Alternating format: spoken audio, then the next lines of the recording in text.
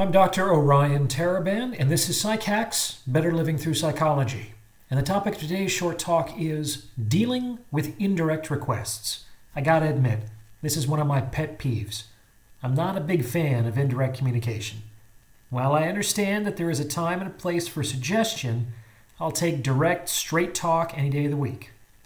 And nowhere does indirect communication seem to cause more trouble than in our romantic relationships. Here's a simple example. You're sitting in your living room, and your partner turns to you and says, "Ooh, it's cold in here." Now, is this simply an observation on the ambient temperature? Or is this an indirect request to turn the heat up? And that's why I personally find indirect communication distasteful. It protects the indirect communicator at the expense of the other party. Why is this? Well, in the first place, if you never make an actual request, you can never be rejected. After all, you're not actually asking for anything. So it protects the indirect communicator from this possible outcome. And in the second place, you retain plausible deniability. So if the other party reads between the lines, assumes the implied request, and denies the implied request, or rankles at the attempted manipulation, then the indirect communicator can argue that there was no request, and why do you always assume I'm asking for something? It's a no-lose situation for the indirect communicator, and potentially a no-win situation for the other party. So it's kind of a selfish way to interact with other people, and it can be very frustrating to deal with. So if this is an issue that's coming up in your relationship, you might have to kind of retrain your partner to be a more direct communicator. And here's the best way I found to do that.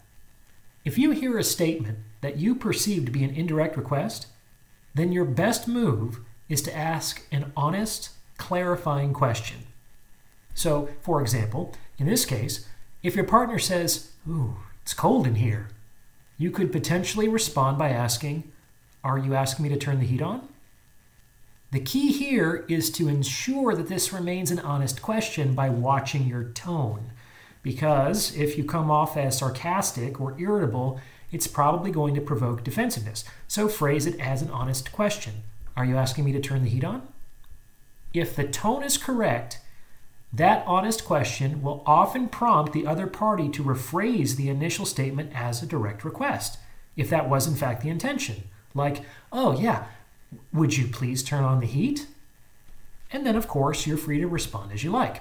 Though when people make reasonable and polite direct requests of us, we're generally much more amenable to concession.